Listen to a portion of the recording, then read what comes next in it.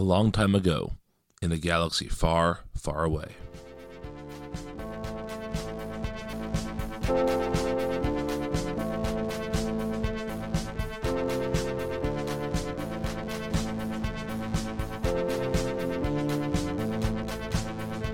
Welcome back, Rebels and Imperials, to Force Ghost Coast to Coast.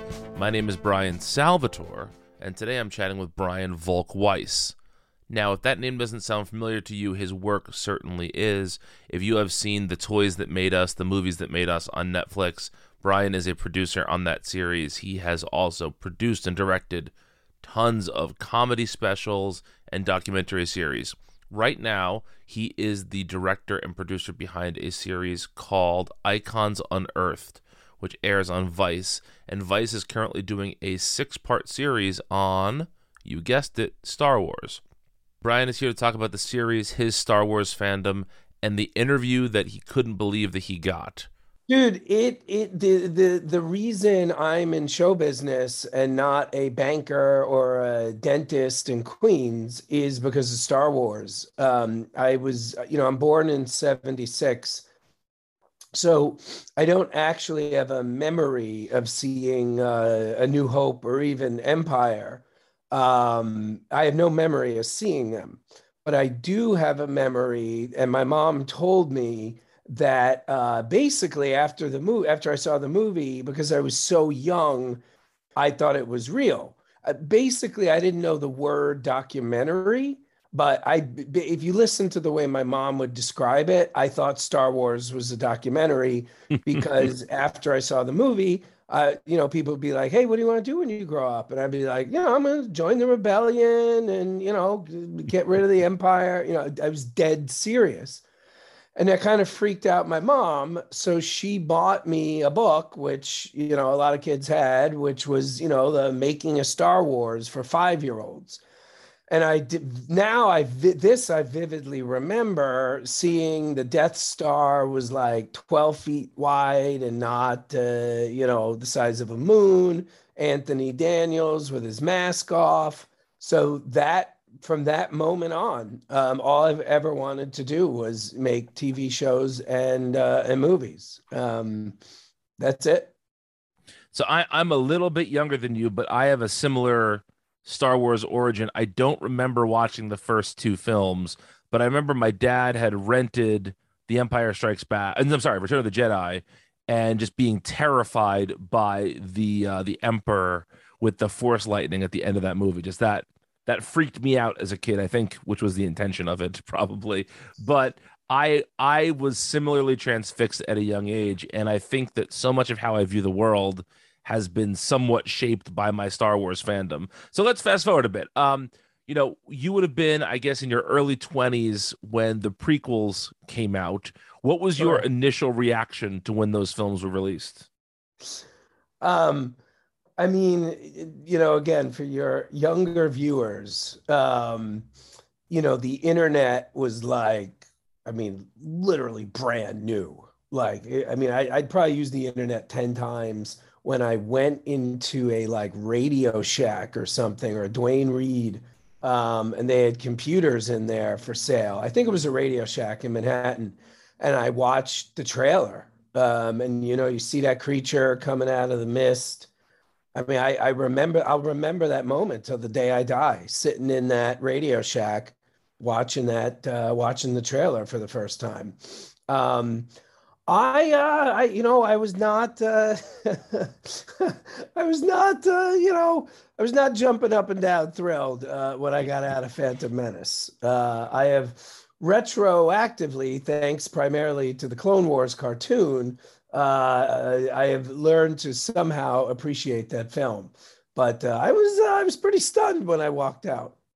So I've told this story on the podcast before, so apologies to our regular listeners. But when I was in high school, I was 17 in 99. I had heard that folks that worked at the movie theater nearby would get to see movies a day early. And so I got a job at the movie theater just to see The Phantom Menace a day early because I was that excited about it. And I remember walking out and feeling like I really trying to convince myself that I liked it. I remember saying like it's just as good as the other ones, but about 5 minutes after I said that, I realized I was lying to myself. But I had built this movie up for years at that point. I don't think that's one thing I don't think younger Star Wars fans recognize is that we had been told that there's we had already seen episodes 4, 5, and 6, and one day we'd see 1, 2, and 3. And so we had been building this up in our minds for our entire lives. And But then to see that, it's hard. I agree with you, but I don't know about you, man. But like, yes, I wanted it my whole life. I never thought it would happen. Oh, I was Like, naive enough to think it would happen. oh yeah, I did, like, at least for me, and I would say me. It sounds like I'm about 7 years older than you. Like I, none of us ever thought this would happen. No, I remember one day going into a Hallmark store with my mom, and they had these Star Wars bendies. They were I like had those. Yep. yeah, like that Gumby material. They were disgusting, crappily painted, like gross. Like they're gross. I got all of them. It was like the first new Star Wars merchandise in like 10 years. And it was like I couldn't believe I was seeing a new Star Wars product. And I think that's what a lot of your younger listeners may not appreciate is like, the Obi-Wan Kenobi ends, and Andor, what do you call it, is coming out. The Andor. Boba Yeah. Fett Yeah. was Andor, yeah. Boba Fett was early. That like, there's so much Star Wars now, and people forget. I mean, there was like nothing before Phantom, but luckily for me, Clone Wars redeemed the prequels. So I always Absolutely. say that all the prequels went up at least a letter grade because of the Clone Wars. Absolutely. Now, I want to talk about Star Wars documentaries for a second because, again, we're similar ages. Did you ever watch the From Star Wars to Jedi Sure. VHS Yeah, documentary? So absolutely. that was hugely formative for me when I was growing up. And watching the first episode of the show, I could definitely see some of that connective tissue in there as well. What was it about the making of Star Wars for you that was as interesting as Star Wars itself? Well, I always have a really weird way of looking at this kind of thing, but like I am I am very, if you look at all the things that I've directed, and I wouldn't blame anybody for not noticing this, but I'm really interested in risk and failure. And the thing which is so interesting about Star Wars was it was so risky. I mean, just mind-bogglingly risky for everybody involved, including Fox. I mean, people, it's so funny in life, people say things without really feeling the impact of those words. And I feel like one of those sayings is, oh, when Star Wars came out, it was a big deal because no science fiction movie had worked since Planet of the Apes. And if you exclude Planet of the Apes, there had really never been a successful science fiction movie. People just say that, you watch all these documentaries, you read all these books, and people just kind of throw that out there. But you gotta really think about it. There's a guy at Fox, Alan Ladd Jr., who is risking his entire career to get $9.5 million, which today would be worth, I mean, it's not just about inflation, it's about the economics of the business. 9.5 million back then would, I believe, would be a comparable political risk to an executive at a studio now getting an $80 million movie greenlit. And then you have to throw into the mix, the genre hadn't worked like ever. Like, that's what I've always found interesting. And then in the middle of taking this gigantic risk, where I think most people, if you're taking one risk, wouldn't massively up all the other risks, George Lucas decides he's going to open his own special effects studio.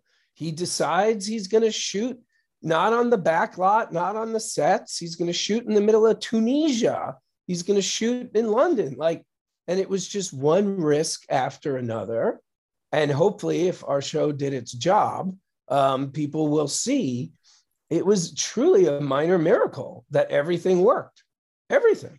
What's even crazier about it is when you think about the film that got Star Wars greenlit, American Graffiti is the furthest thing from Star Wars you can imagine. Like it is, Yeah. it's as if, and I guess the Marvel films do this kind of where you see like an indie director get a Marvel property without any sort of, other action experience. But Marvel is a well-oiled machine at this point. You are dropping somebody into a machine that is already running as smoothly as possible. Star Wars had none of that. Star Wars was building the machine as it was going. And it really is incredible to see how risky of a move it was. Yeah, and in my opinion, it looks like an independent movie. And I think that's part of the success of the film. Like this, they had all this money it's so interesting the way the movie was budgeted. So much money went into the sets. An unusually high percentage of the budget went into the sets. And the shooting schedule was unusually short because of how much money was put into the sets and, of course, the special effects. So there's this kind of very edgy, jumpy, almost handheld style to the movie because they were rushing so far and so fast to shoot it. And then on top of that, as you probably know, George was just, the only directing note he would give to anybody was like, talk fast, go faster, go faster, go faster. And literally Empire Strikes Back, Return of the Jedi, and the 3 prequels, they're literally independent movies, the highest budgeted independent films ever made. That's incredible to think about that, but it's absolutely true. Yeah. So I want to talk about somebody that you get to talk on the show who has never done an on-camera interview before about Star Wars, and that is George Lucas's ex-wife. Now, there's a couple of things to note here. I think for a lot of people, they presume that when you get an ex of somebody, that they're just going to be on there to basically slander the person for the entire time. And I have to say, it's really been very nice to see Marcia on the show because I think she, at least for the episode I've seen, she has a very level-headed look at all of this. Why do you think she was so reluctant to talk about Star Wars for so long? And how did you get her to do her first on-camera interview about it?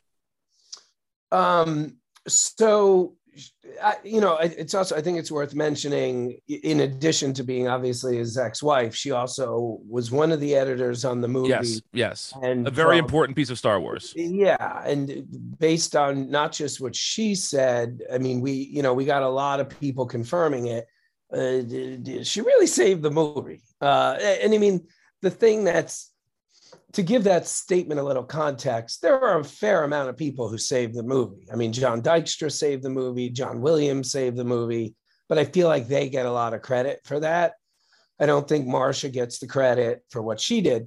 But anyway, no, she didn't. I didn't get the feeling from her at all that she had anger towards George. I got the feeling that she had sadness towards George and sadness to the situation. She really didn't. She never said anything to imply like George was a bad guy in any way whatsoever, and nor did she say anything to indicate that George was a bad husband. And she basically implied like that she had some stuff she had to work out for herself. And again, it would be an exaggeration to say she was blaming herself. She definitely was not doing that. But I feel like she took a lot of responsibility for the divorce, and she did not come across as a cliched, bitter ex-spouse. Mm-hmm. I felt a lot of sadness. She cried a few times. She made me cry a few times. So like I said, it was more about sadness than it was about anger. And as it relates to how and by the way, a lot of her sadness was connected to the fact that she believes, and based on what I've seen with my own eyes, I do agree with her. But she feels that she was written out of Star Wars and Lucasfilm history. Yes. And she had a lot of sadness for that, and not just for like, hey, I'm not getting credit for my work, which was a part of it to be sure, but I believe the majority of it was she just feels hurt that, again, like not anger, but she just feels hurt that George processed the divorce that way. But like I said, I never got the feeling from her that she was angry that George did it. Like she was just kind of sad about it. But anyway, I'm not a mind reader. And the way No. we booked her was the way we book a lot of these shows. I mean, I cannot even begin to tell you how random it is. Some of the biggest movie stars in the world, like Sigourney Weaver, have been reasonably easy to book. And then like the 16th lead from a horror movie, you gotta send a car to get them, hair and makeup and all that stuff. So it's like you really never know. But the way we got Marsha was we interviewed somebody. He asked, and this happens more often than you would think. At the end of the interview, he was like, "Hey, this was a great interview. Who are you trying to get that you don't have?" And we told him the number one person we wanted was Marsha Lucas. And he was like, "Well, who are you talking to?" And we gave him a couple names. And he was like, "No, no, no, no, no. You got to talk to her assistant." So she gave us Marsha's assistant's name and number.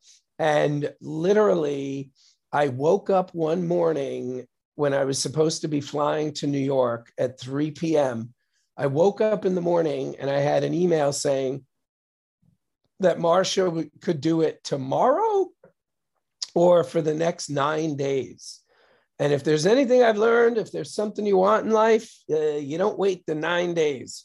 So I canceled my flight to New York. And at 2:00 that day, I flew to Hawaii. And then the next day I interviewed her for just about 6 hours. Wow. Wow. Now there's a rumor, and it's not about her, but it involves her. And I was wondering if you had any clarity on this.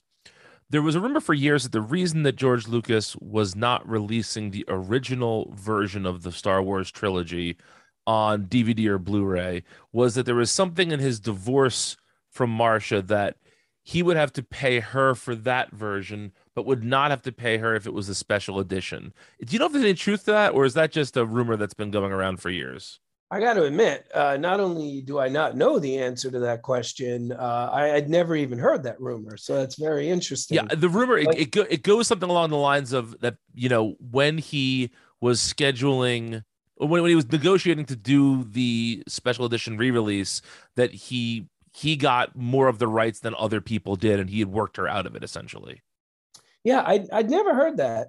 But what I can tell you is, and this is in the show, she did say that, I mean, she gets paid on those 3 films.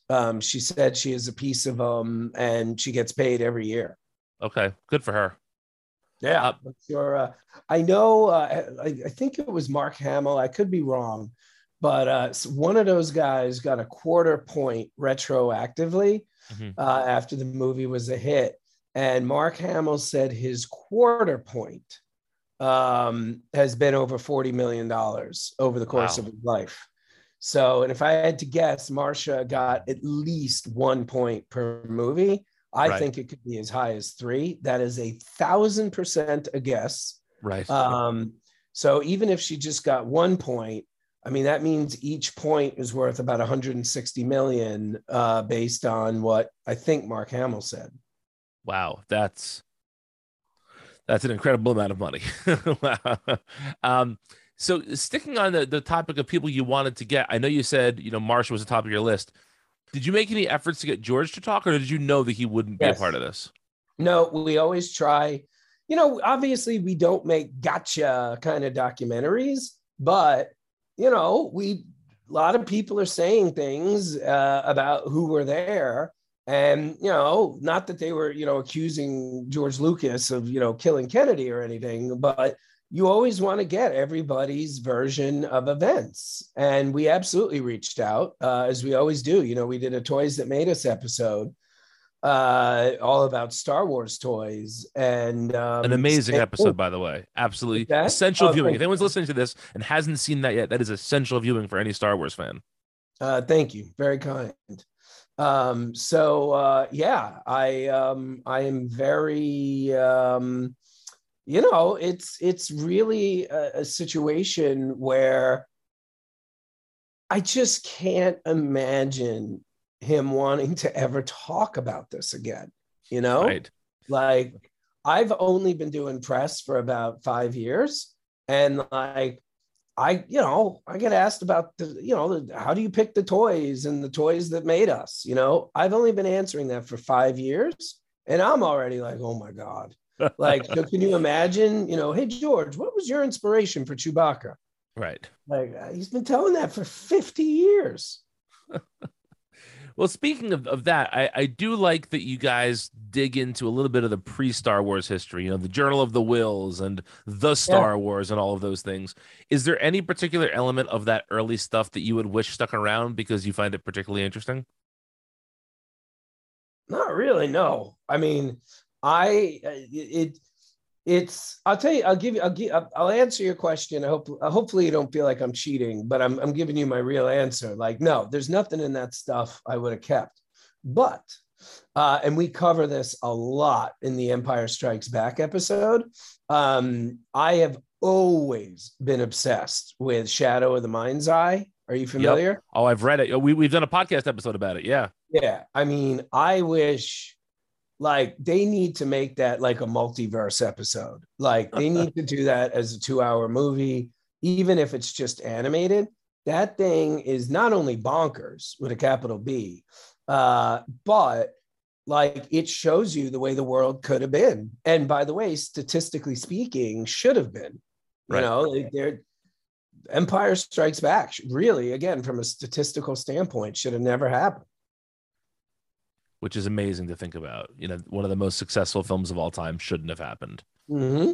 So again, I've only seen the first episode so far. I cannot wait to watch the rest of these. But what is something that you learned about the prequels? Because I think my relationship with the prequels is a lot like yours. I think that the Clone Wars really helped rehabilitate them in my mind. I think also I can now appreciate that Lucas had a vision that was very clear, and that I appreciate when an auteur has a vision versus I think some Star Wars films that I maybe won't name that came later that didn't really seem to have a point of view or didn't seem to have a real grasp on what it was doing. I think I can appreciate the prequels more for a lot of reasons now. But what's something you learned about the prequels that if there's a prequel hater out there listening, you think might be interesting to them, and maybe we'll give them the opportunity to give it another shot?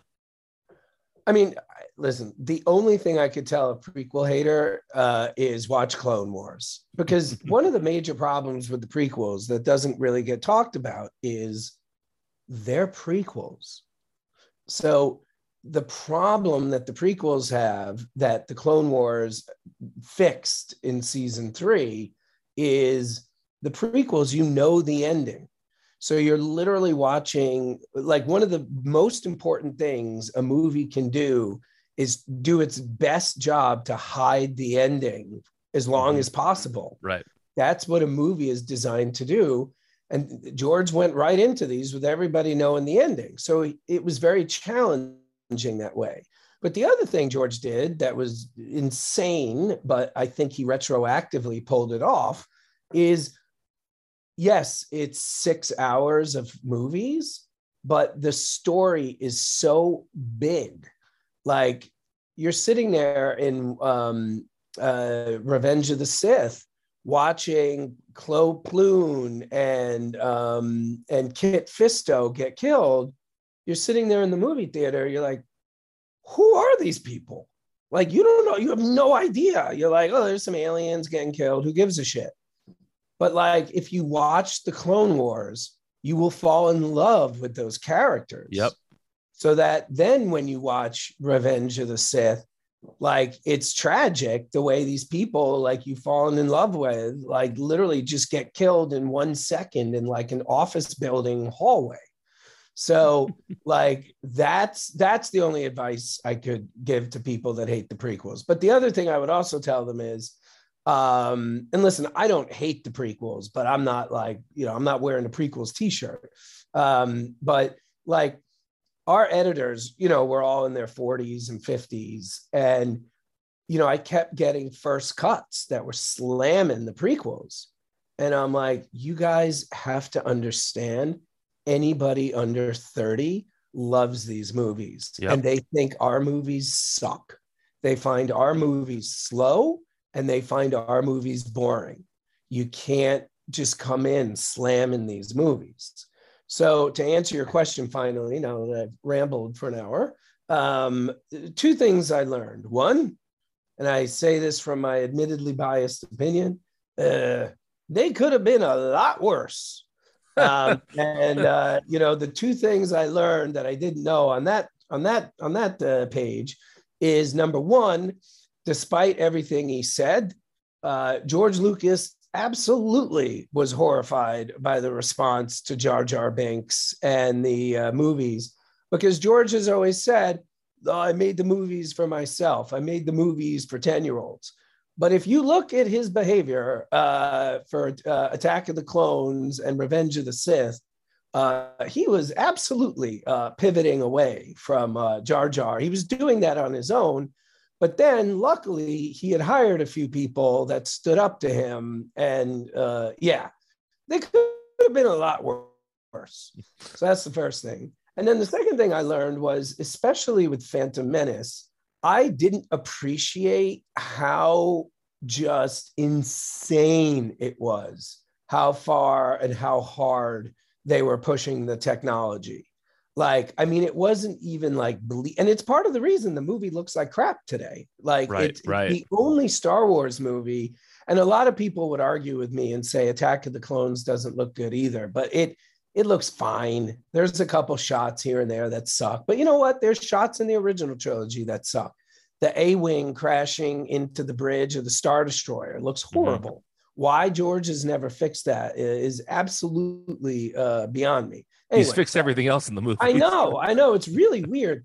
But my point is, Phantom Menace looks horrible. The daylight battle, the battle droids, their shadow, like it looks, the uncanny valley. Like, I don't even know if they knew about that when they did Phantom Menace. So like, that's what was very interesting to me, was like, I always understood, yes, the cameras were invented for the movie. Yes, like yada, yada. Like, I always knew that, but I didn't understand how insane it was that George was writing $100 million check to make this movie. And you would think somebody writing the check would do, again, this is what's unbelievable about George Lucas. You would think a guy who's writing $100 million check would then do everything he could to be conservative, but he didn't. If he had shot the movie on 35 millimeter, which is what every movie was filmed on back then, like, he probably could have saved, I don't know, probably 10 to 15%. I mean, that's 10 to $15 million he could have saved. But he was just so adamant about pushing the technology forward. He did it simultaneously. And that blew my mind. That is a good thing to remember, just how much he was putting into it. Although I will still stand on the maybe I won't die on the hill, but I will say that I think Attack of the Clones looks worse than Phantom Menace does. But we can agree to disagree there. I told you, everyone would disagree with me. It's just something about Phantom that just looks horrible to me. I mean, I don't think any of the prequels look fantastic by any means, but I think Phantom Menace looks the most real of any of them. Whereas I think Attack of the Clones just looks like what it is. It looks like it's just people in front of a green screen the entire time. Yeah. But, let's not end on that note. Last thing for our listeners here. Yeah. What is next for you? What do you have going on next? Where can folks find you on the internet, and where can they watch the show? The show is on Vice TV Tuesday nights at 10 o'clock. That is a cable network. You just got to Google it if you have never seen it before, and you can find it. They have a digital offering as well. I'm on Instagram and Facebook under my name. What else can I tell you? We have season 2 of Down to Earth with Zac Efron coming out later this year on Netflix. We have another show called A Toy Store Near You, season 5. That's coming out later this year on Amazon. And unfortunately, we have like 9 or 10 other shows that have not been announced yet. But holy cow, are we busy?